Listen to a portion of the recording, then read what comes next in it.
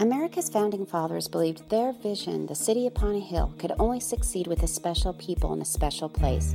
Over 240 years later, we the people, our American story is still unfolding. My name is Tina McCafferty.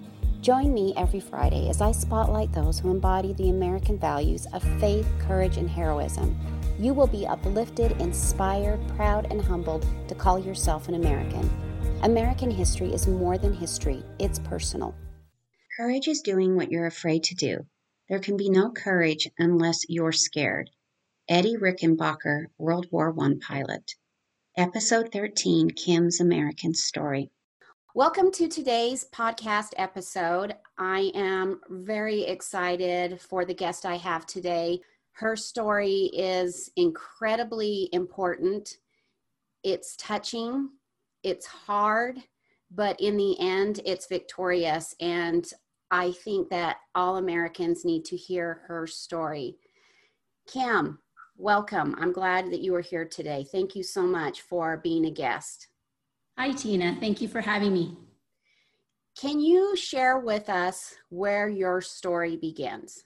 Well, I was born in Cambodia just a few months before Cambodia was taken over by the Khmer Rouge regime, who kind of a communist army who took over and kind of took over all the government king there. What was it like before they came in? My mom had a really good life. Both my parents, they were in the theater. My mom was pretty spoiled. If I, think about it, she was treated like a queen. She would go to work every day, did what she loved. She sang in the theater, got makeup put on her, just looking all beautiful, and got on the stage and sang every day. And that's what she did. She just entertained the people who were coming to watch the show. And when she went home, my grandmother would take care of everything. She took care of the children. She cooked the food. My mom would tell me, I'd go home and grandma would say, go take a nap. You've worked hard today. And my mom would go do that. And then at night she'd go party and out into the streets, eating all the food from the vendors, and just had a really simple, easy life and just loved what she did. You come from a family of how many siblings? In the United States right now, I have 3 brothers, but my mom had a total of 8 kids. She lost 4 kids in Cambodia. What happens after the takeover? How does your life change? So my mom, she described it with, it was right after, because America was helping, during the Vietnam War and just everything. America was there aiding Cambodia and the countries around, but they pulled out, and just right after they pulled out, the Khmer Rouge came in just in tanks, with microphones, shooting their guns, just telling everybody, woohoo, the Americans are gone. We're going to make Cambodia so much better. And they asked the people to come out, and and the Cambodians, they were excited that this army's coming in, helping them, making it better, because a lot of things were destroyed during that time, a lot of the agricultural lands and stuff. And so to them, they had hope that these guys were coming in. But those who were more aware of them, they were a little leery, but they also knew that, we got to go and listen. So they told everybody to leave their homes, and we're going to make Cambodia better. And we all went out into the forest, the woods, and made camp there. But my mom, she said that one of their first mission was to get rid of anyone who was under the government, the police officers, doctors, teachers, anyone who was educated. That was their first mission, to get rid of them. And they said it by saying, we need some volunteers to help us. We need, and they started calling all these people, police officers and stuff. And those who believed them volunteered, and they were all executed. Can you tell us a little bit, who were they? They were just a group of people who lived out into the forest. I don't really know too much about them, except for my mom telling me the stories. But they just lived out in the farms, and from what I've read and stuff, it just sounds like because when America came in, some things were destroyed, and it was their lands destroyed, with some bombing and stuff. And I'm sure that upset them. And the man who was in charge, his name was Pol Pot, and he was their leader, and he just felt that he could make Cambodia better. And so he was able to round out a bunch of people who were living that type of lifestyle out in the farms and stuff, out in the woods. And I don't know, I have the hardest time understanding how one man was that powerful to be able to get them to all come and do this. And, and it happens in all different countries where they do. There's just for some reason one, you see in movies, like this one person so powerful, but it happens in real life too.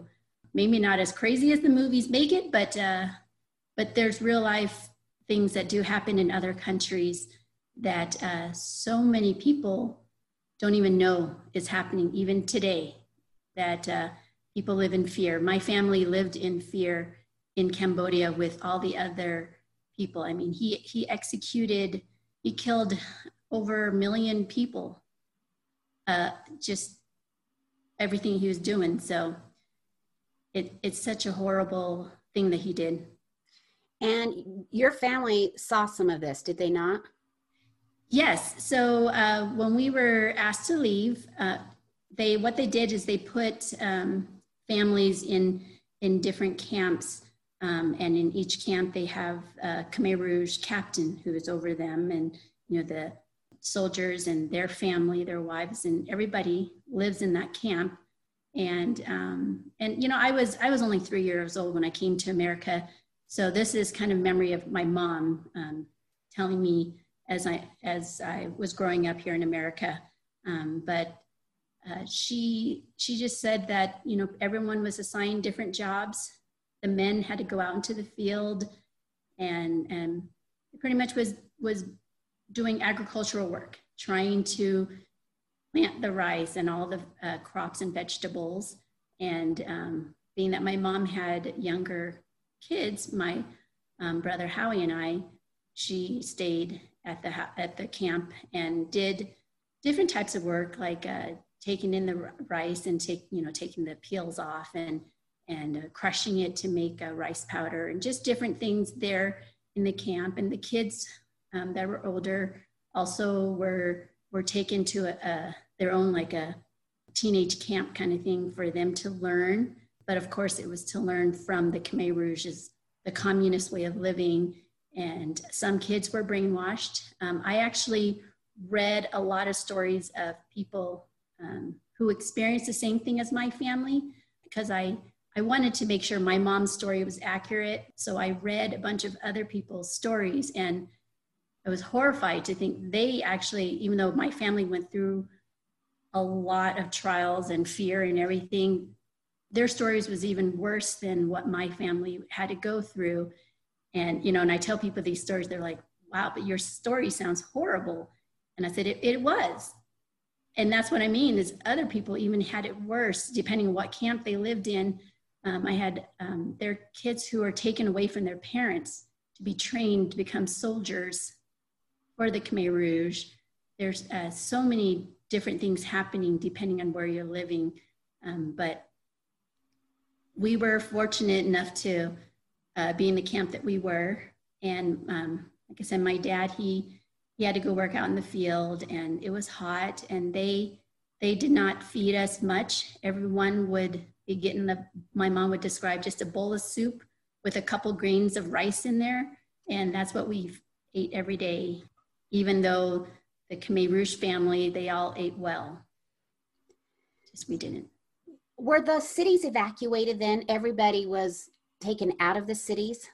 They were. And there were actually people who refused to leave because they didn't want to follow the Khmer Rouge, and they disagreed with, and they knew they were trouble.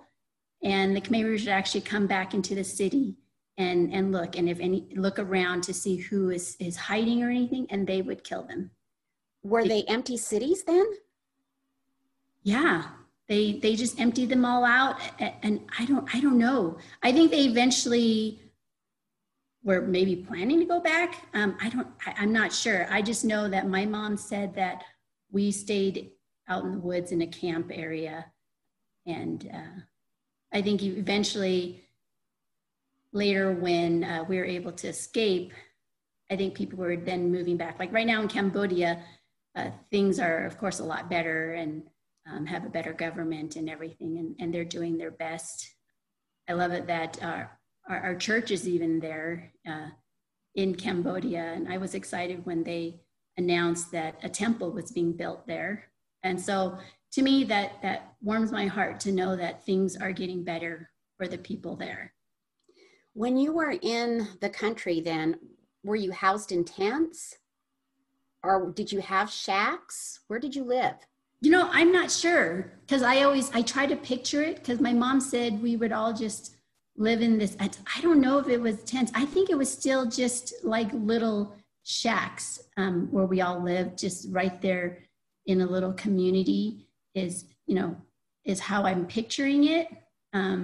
Because we lived in a nice home, I think, when we lived in the city. But the thing is, we lived in a small town. So when, right before the Khmer Rouge came in, we lived in Phnom Penh, and I wasn't even born yet. My mom was pregnant with me, and she was living with her mom, who was taking care of them. But when the government fell, her job, the theater was closed. And so my mom and dad had to go find new work.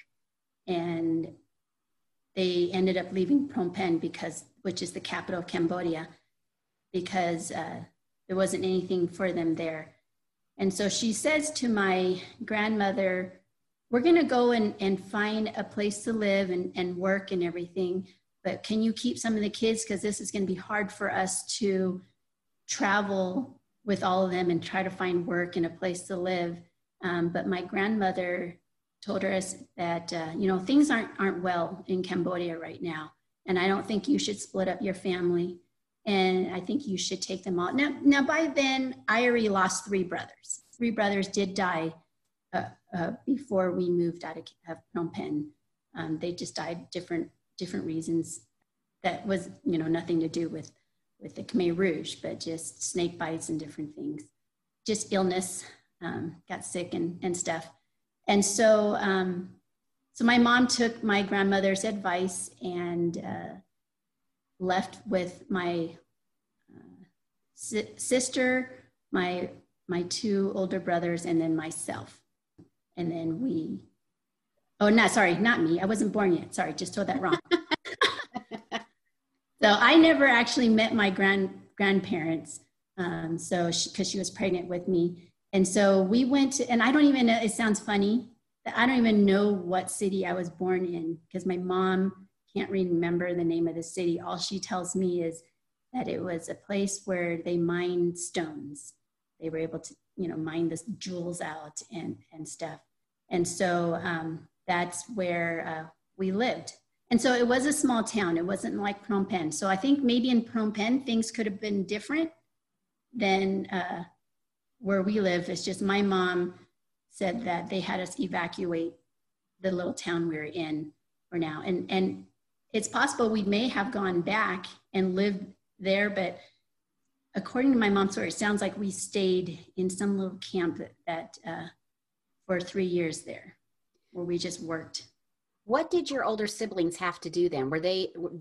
Because they were older, were there special things they had to do? I only know my oldest brother, who was probably 10 maybe when the Khmer Rouge came in.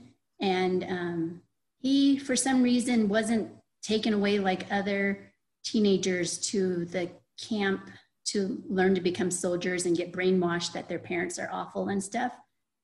He stayed in town in the camp that we were at, and he just once in a while would go to the kind of like the Boys and Girls Club kind of thing there in the camp for them to learn some things. But his work was to just be around, and he was a good guy. Even at 10 years old, he was kind and loving to everybody. And his name is Mo. He went to I think the Khmer Rouge women favored Mo because he was always willing to help them. And I don't know if that just made our life easier because he didn't cause trouble and stuff. Anytime he saw one of the women needing help with something, he'd always volunteer to help them and just run over and help them. And hearing that story has always been a great example to me of no matter how someone treats me or how they are, I'm going to try my best to be kind to them and hoping that I can soften their heart for them to be kind too. So kids were taken away at 10 years old, as young as 10 years old? Kids were taken away even younger. And I think it was just depending on the camp. Overall, I think the captain of our camp, he was a good man. But you got to remember that they too live in fear. They could either go against Pol Pot and get executed or just act like, all right, I'm going to take this leadership and be the captain so that my family survives. I'm sure the people who were in that army also were afraid, and they just had to. Was there a lot of disease? What was the education like? There wasn't any, and that's why their first mission was to get rid of those who were educated.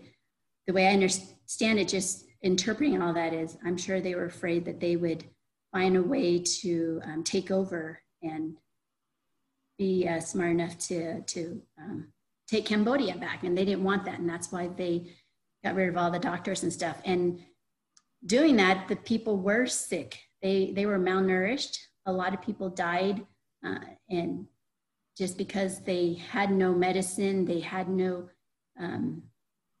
health care there since they killed all the doctors. And those doctors who were smart enough, because at the beginning they would interview everyone and say, what is your occupation? What do you do and everything? And those who were doctors, they would say, I'm a farmer. I'm not educated. And when they said that, they were free to go and move into whatever camp they were assigned to.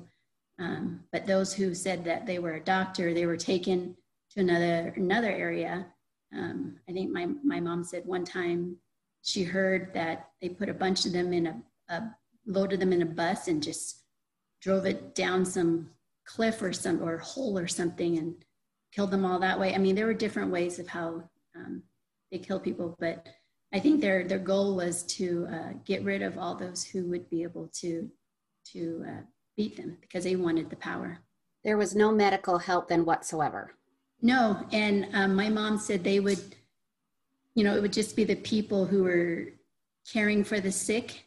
And she said that, or it may have been from a book I read, but someone was saying that they would give them like an ice cube, not ice cube, sugar cube, like it's medicine. Like they didn't have anything, but maybe psychologically the patients think that they're getting taken care of. And so they hand them that.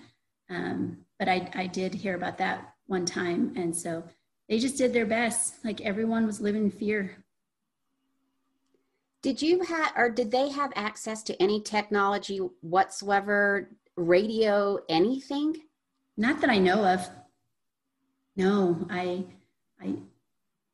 think, no, because like they had weapons and stuff. And I know my mom said they got to the point where they didn't want to waste their bullets on the people and that they would just use the butt of the gun to hit them in the head to execute them instead that way because they were wasting their bullets on these people.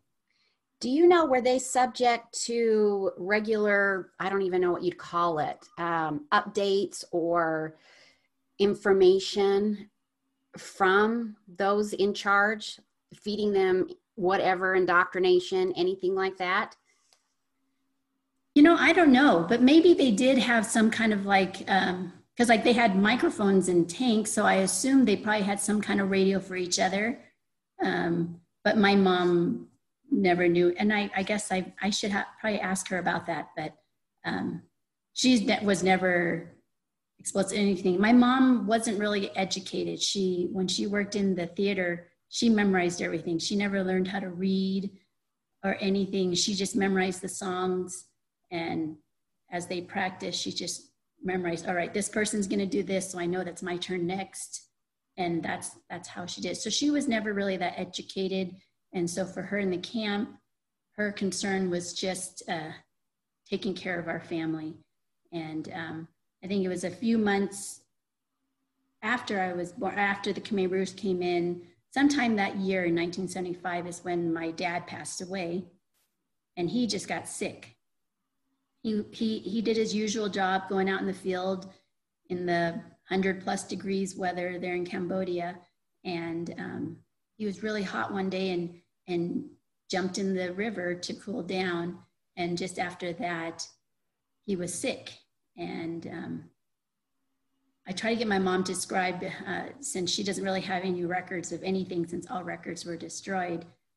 And she said, he just didn't feel well. And as she described his symptoms, it sounded like he had pneumonia.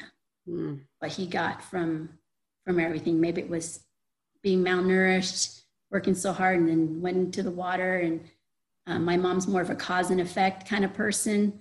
And so being that there was no doctors to even say what was wrong with my dad, he just stayed in our house that we lived in, and was sick and just wasn't able to do anything. So I'm assuming he had fevers and everything, but he eventually died from that. Are you grateful that you don't remember a lot of that time? Or do you wish you knew more so you could piece it together? Sometimes I do wish I knew more. You know, I shared my book with you that I wrote for my children, just because I want them to know our story. Genealogy is important to me, and I can't do genealogy because all records were destroyed in Cambodia. And so we didn't have anything. My mom said my dad was the one that had our records. He wrote everything down, wrote everyone's birthday.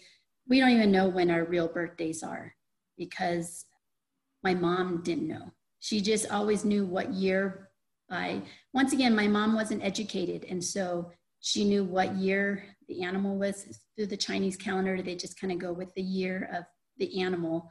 And so she just remembers I'm year of the tiger. And so I don't know how she chose the birth date or anything, because in 1979 is when we escaped Cambodia. And we were actually fortunate, like I told you, the captain of her camp actually came to her and said, you need to take your family and leave because we're losing, pretty much, he was saying. And the Vietnam soldiers are coming in. There were different types of armies. I read another book about just a bunch of Cambodian people trying to rebel and, you know, get their country back. And I'm at a blank right now and I can't think of that name of the army. So there are two types of army in there, but the Khmer Rouge captain said that you need to leave tonight because the Khmer Rouge are taking prisoners with them because they know they're losing. And so I feel so blessed that he had the courtesy to come and tell us that, to leave. And so a lot of people all over were out walking in the woods trying to find, where to go and stuff. And my mom came to a path where she can go towards Phnom Penh to find her parents and siblings, or go towards Thailand, hoping to save her children since she's already lost her husband. My older sister also was killed by the Khmer Rouge. And so she just had my oldest brother, Mo, and Howie and myself left to take care of. But she so desperately wanted to go back to Phnom Penh to find her family. But the people who were with her escaping too told her that she doesn't even know if her family's still alive and what's she going to do when she goes there. Right now, she needs to think of her children and get them safe. And so she followed all the people to walk to Thailand. I can't even imagine the plight of the Cambodian people, the Khmer Rouge on one side, and then the Vietnamese soldiers. Yep. Yeah. There's not a winning side there for them. There isn't, no, because the Vietnamese also wanted to come and take over Cambodia. They wanted to, I mean, that's power. Power is important to a lot of people, and they see their opportunity. And so, yeah, so it was scary because you just don't know who you're going to run into when you're escaping out in the woods. And we were very lucky. I think Mo learned a lot from the Khmer Rouge because they're the ones that buried a bunch of landmines. They're still, I mean, they have an organization still today trying to find all the landmines that were buried back then. And they can still explode? They could still explode. Oh my gosh. I should probably look into it to see if, if they're still in, but from the last I read about it, that they had an organization that was just trying to find all of them because there were people who would just walk and it would happen. So I don't know how true it is, if there's still more or not, but I know a couple years ago there still were. Now remind me, I'm sorry, you said your mom lost 4 children? She did. So she lost my 3 brothers, and then my sister, she was, I'm guessing around 7 or 8. She was under Mo and above Howie, so her age-wise. And she was just hungry and just tired of not having food. So one night she chose to go into a cornfield to get some corn, just so she can have some food since they weren't feeding us anything. And she got caught stealing the cornfield. My mom said some man was visiting the Khmer Rouge there. And so she came back into camp, running back, and told my mom that she got caught and apologized to my mom. And the Khmer Rouge took her out and called everybody in the camp to come out, and they beat her. They beat her to use her as an example to the people around that you don't steal from us, and just put some more fear in them. And they said to my mom, "Don't cry. I want you to stand here and watch this," because she made a mistake. And so they beat her. There was the men and women, they're all in there beating her up. And my mom just had to stand there and watch the whole thing because she didn't want anything else to happen to her children. And so she just stood there and watched them beat her daughter. And my dad, he was sick at the time too, and he wasn't aware this was happening. He was just, laying in the house, just not really know what's going on. And after that, my sister was also the same, just injured and just laying in the house. And a few weeks later, she passed away.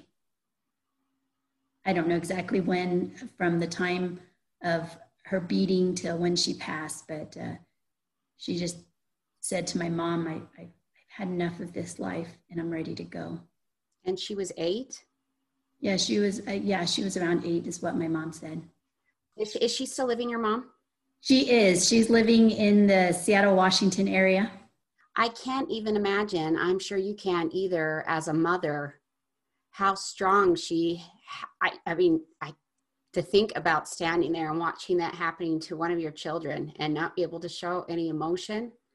Yes, I think about that all the time, as I have 3 daughters myself, and they're my pride and joy. And I, of course, would never want anything to happen to them.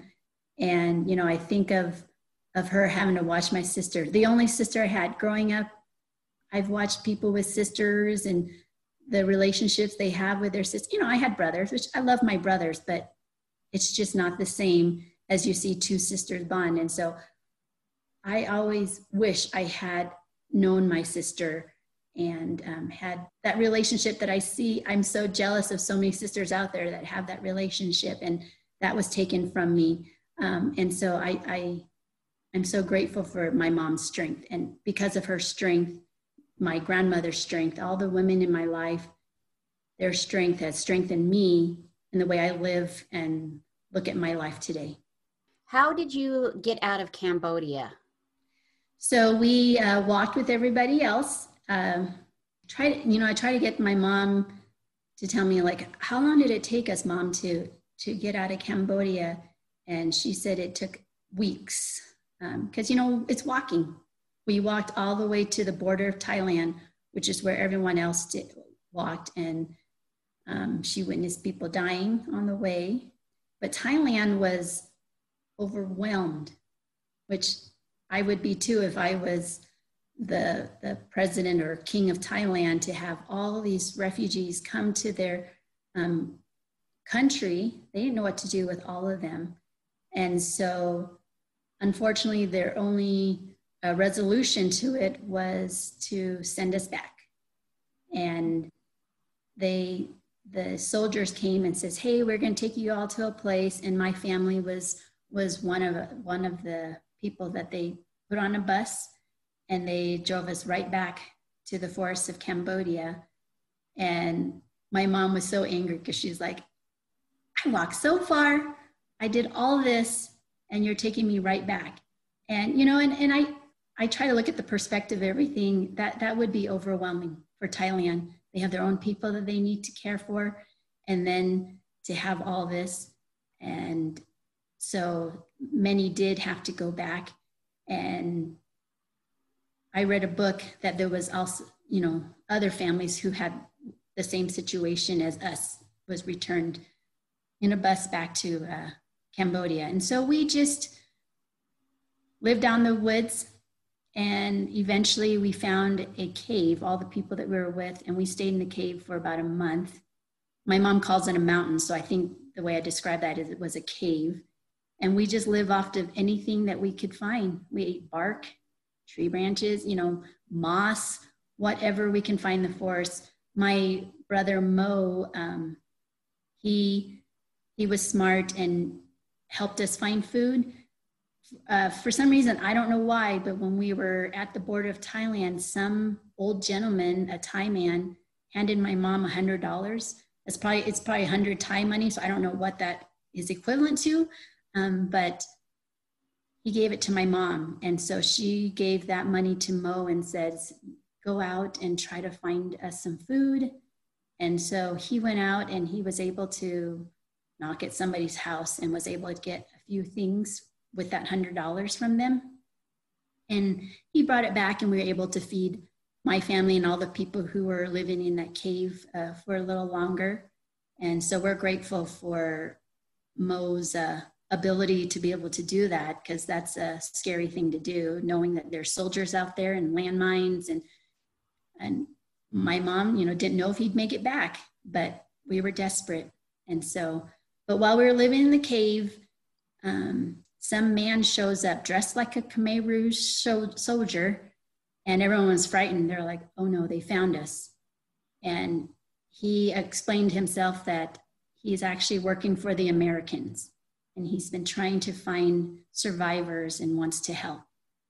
And so he did it the proper way. Instead of, every refugee overwhelming Thailand, he went back to Thailand and talked to the government and says, hey, I found a bunch of people, and what can I do? Because America wants to help, and all these other countries want to help these people. And so, he was from some organization. There's a article written about me in this front page of the Seattle Times that I was able to find.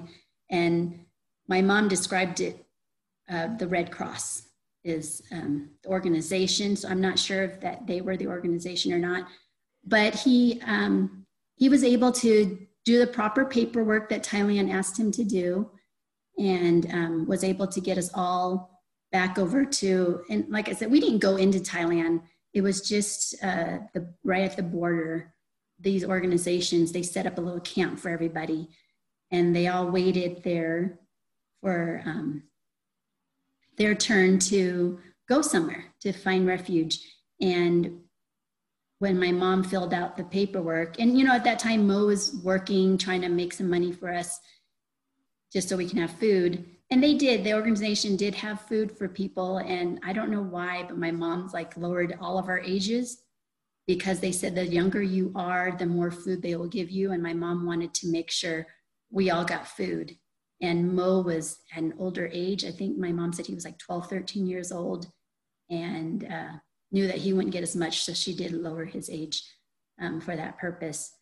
And so they fill out paperwork and they asked, where do you want to go? Because there's Australia, France, America, all these different places that had organizations that were helping the Cambodian people, and even other people in different countries that were struggling also in the Asian country. And she, for some reason, chose Seattle because somebody there says, I heard Seattle's a good place. So she goes, okay. And so she chose Seattle. And around that time, the organization in Seattle was, rounding up sponsors to sponsor a family near their home. And we had a sponsor, and then for some reason, the night before, that sponsor backed out and decided we can't do this. I don't know the reason or what, but Patty and Phil Kropelnicki, they're the ones that got a phone call late at night. It was, I think Patty said it was like 9, 10 o'clock at night. And this lady says, I need your help. I have this single mom with 3 children coming in tomorrow morning. And, but we need a family to sponsor them. And the family that was going to backed out on this. And I'm just calling to see if you guys are willing to help. Now, keep in mind the Kropelnickis, they had their own life. They had their own children to care for and stuff, but they didn't hesitate. And they just said, yes, we'll be there. And so we're grateful for them who were willing to help our family. And so then we made it to Seattle, and they got us all settled in, went through the welfare program to get us help and everything. I think it is hard to fathom for most of us, if not all of us listening, about everything that your family experienced, living in the camps, walking how many miles every day for days upon days, camping by the side of the road, who knows what you're eating for food, living in a cave, eating bark. In my mind, I can't even grasp that. Right. I can't even grasp that. You have I can tell, a lot of admiration for your older brother, for Mo. Yes. I mean, I do for all my brothers, but when my mom told me the story, I think about how Mo saved us. I was very malnourished. I had, if you ever see the videos of please donate and help these third world countries with their protruded bellies and you can see their bones, that's what I looked like. And I couldn't stand, I couldn't sit, I couldn't do anything. I couldn't walk. And so my mom and brother carried me all the way, and none of us could swim. Mo was the only one that knew how to swim. And so when we would come across a river, he would swim one person at a time across, swim back, and grab the other person, including my mom who couldn't swim. And he knew where to walk for some reason. I just feel God had a hand in all this too, because, I think of all the things that happened to our family, and I'm like, why us? Why did we survive this? Why did other families not? I lost my dad and sister, my stepdad. My mom met my stepdad when we were in Seattle, and he too lost his family. He was scheduled to be executed. And so just all these things that happened in my life, I'm like, why? And so I'm so grateful that Mo had the skills and the ability and strength to help us survive. And then I think just all the people that were placed in our path, even the people who encouraged my mom to keep going this way, don't go find your family. I feel like God's hand was in everything And I think because of that, I have a different perspective in life. I appreciate what is placed in front of me. And I may have days where I don't have much, but I have more than I did. I have more than others. And I'm so grateful for my life.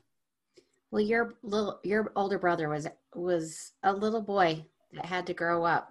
The Kropelnickis actually ended up raising him because he was, my mom was alone, and they had such a big heart, and they're like, how can we help you? And they asked if they could take one of her children. And of course she thought, they said, can we take your children? She's like, no, you can't take my children. I just made it to America. Now you want to take my children? They're like, no, we just want to help. And so they ended up raising Mo because my mom felt that he wasn't going to learn English as well as we would, because Howie and I were a lot younger. And so we were exposed, at school, learning the language, but him being a little older, she felt he would struggle. And I think that was a good decision too. Growing up, what language did you speak at home?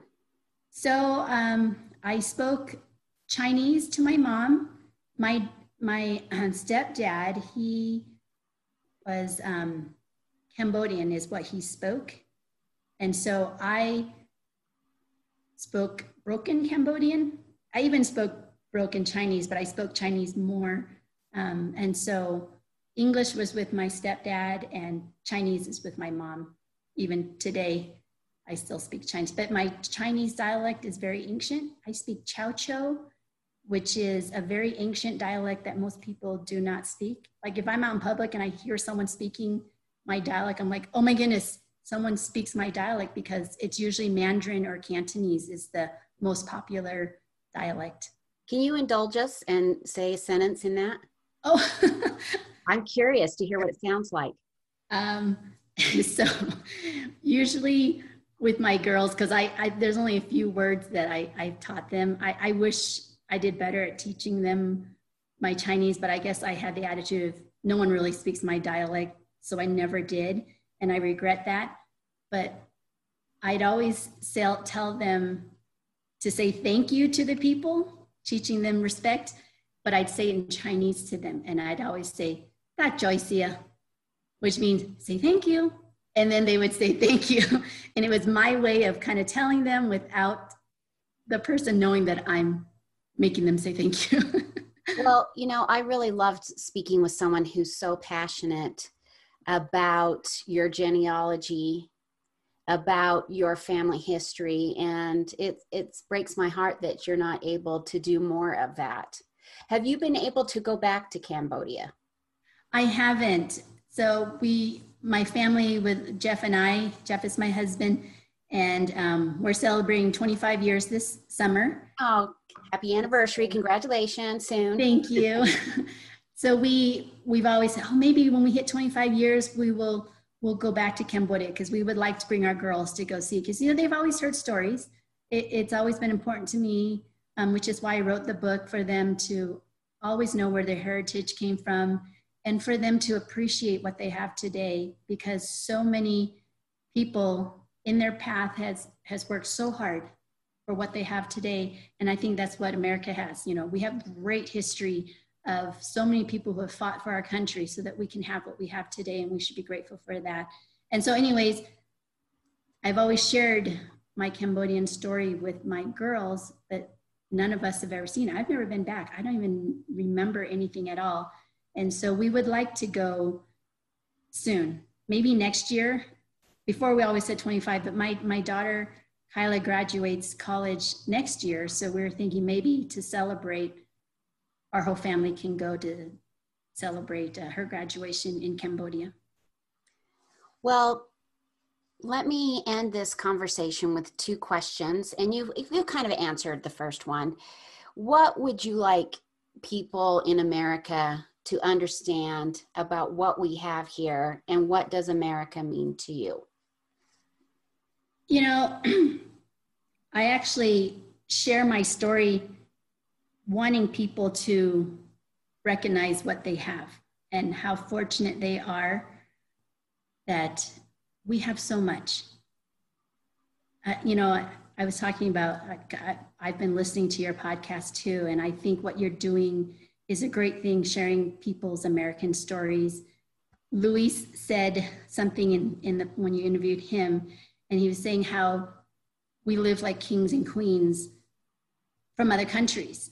And we do. We have so much. We have so much freedom, and we have choices here. We can do whatever we want, and it's up to us on how we want to apply in our lives and do it. And there's so much good in this world, in our country, and I think the people in America is what makes it great. And I know I struggle, and I was teasing about just America in general. There are some people who does not make America as great, but that's just a small percentage of them. And I think overall, there's the majority of people in America do feel the same way about America as I do, that we live in such a wonderful country, and we are so blessed and have this freedom. And, I'm grateful for my heritage to look back at and to compare what my grandmother went to. I mean, she was sold as a slave from her dad had to make the decision of selling one of his child so that the rest of the family could survive. And so she was a slave to a very mean Chinese family.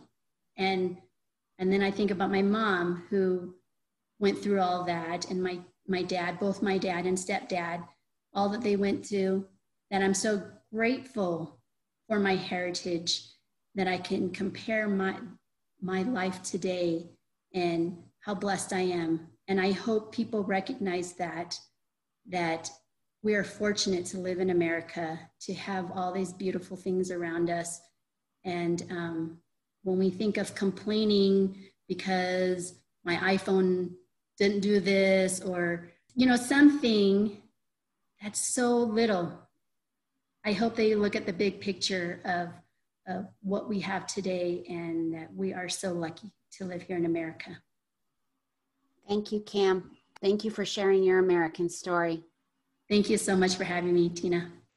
I was blown away with the courage Kim showed in sharing her American story. There were brutal, painful memories, but because she chose to share, we are better. Kim and her family suffered heartbreak and unrelenting fear, but Kim's mom had the courage to ensure her children reached safety. At first glance, Kim's story may seem tragic. Indeed, there are tragic parts, but the whole story is one of courage and gratitude. Gratitude for her American home.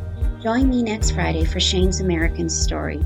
Hear how a high school dropout, sometimes homeless young man created a YouTube empire worth millions. It is the story of resiliency and hard work culminating in the American dream. And finally, if you are enjoying the We the People, Our American Story podcast, please leave a review and give me a rating. Subscribe to hear future episodes and tell your friends and family. Until next Friday, see you then.